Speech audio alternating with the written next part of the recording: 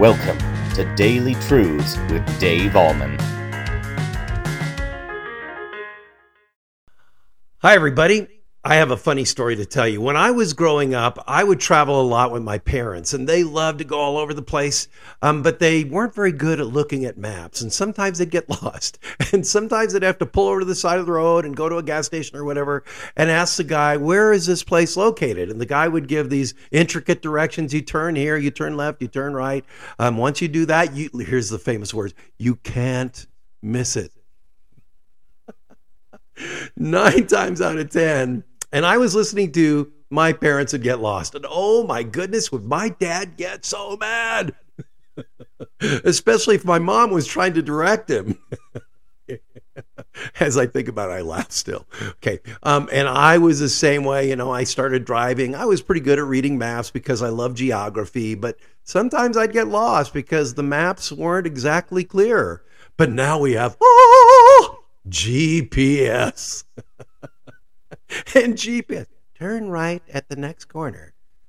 In a mile, you'll turn left, or whatever it is. I love it. And 99 times out of 100, it gets us exactly to where we want to go. GPS is awesome.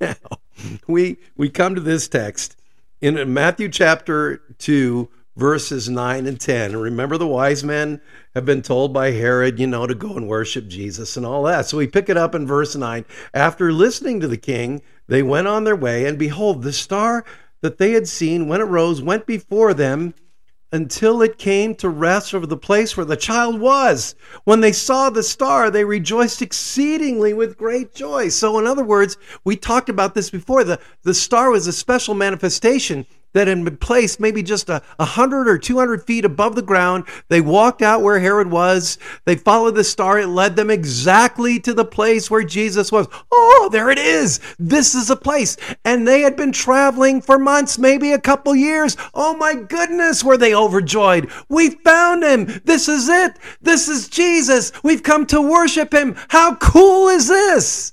Now, big question I have for you is, why was the Bible given? And sometimes people say, well, the Bible was given so that we have a rule book for life. Well, yes. The Bible was given to convict us of sin. Well, yes.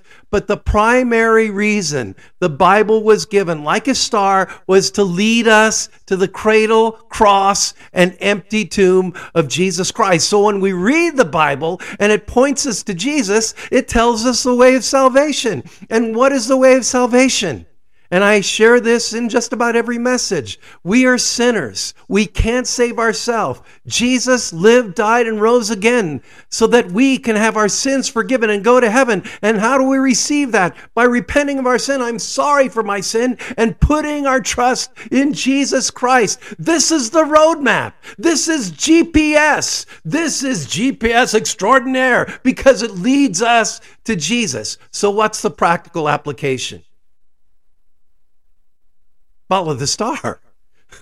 Follow the Bible. It leads you to Jesus. It's the GPS for life. And yes, it's a rule book. And yes, it tells us how to live. And it tells us about marriage and relationships and how to forgive one another from the heart. But the primary purpose of the Bible is to lead us to Jesus. Read it, mark it, learn it, and inwardly digest it. And if these little devotions help you do that, then keep watching. I love what I'm doing. I hope you're enjoying it too. God bless you. That is today's Daily Truth, and have a great day in Jesus Christ.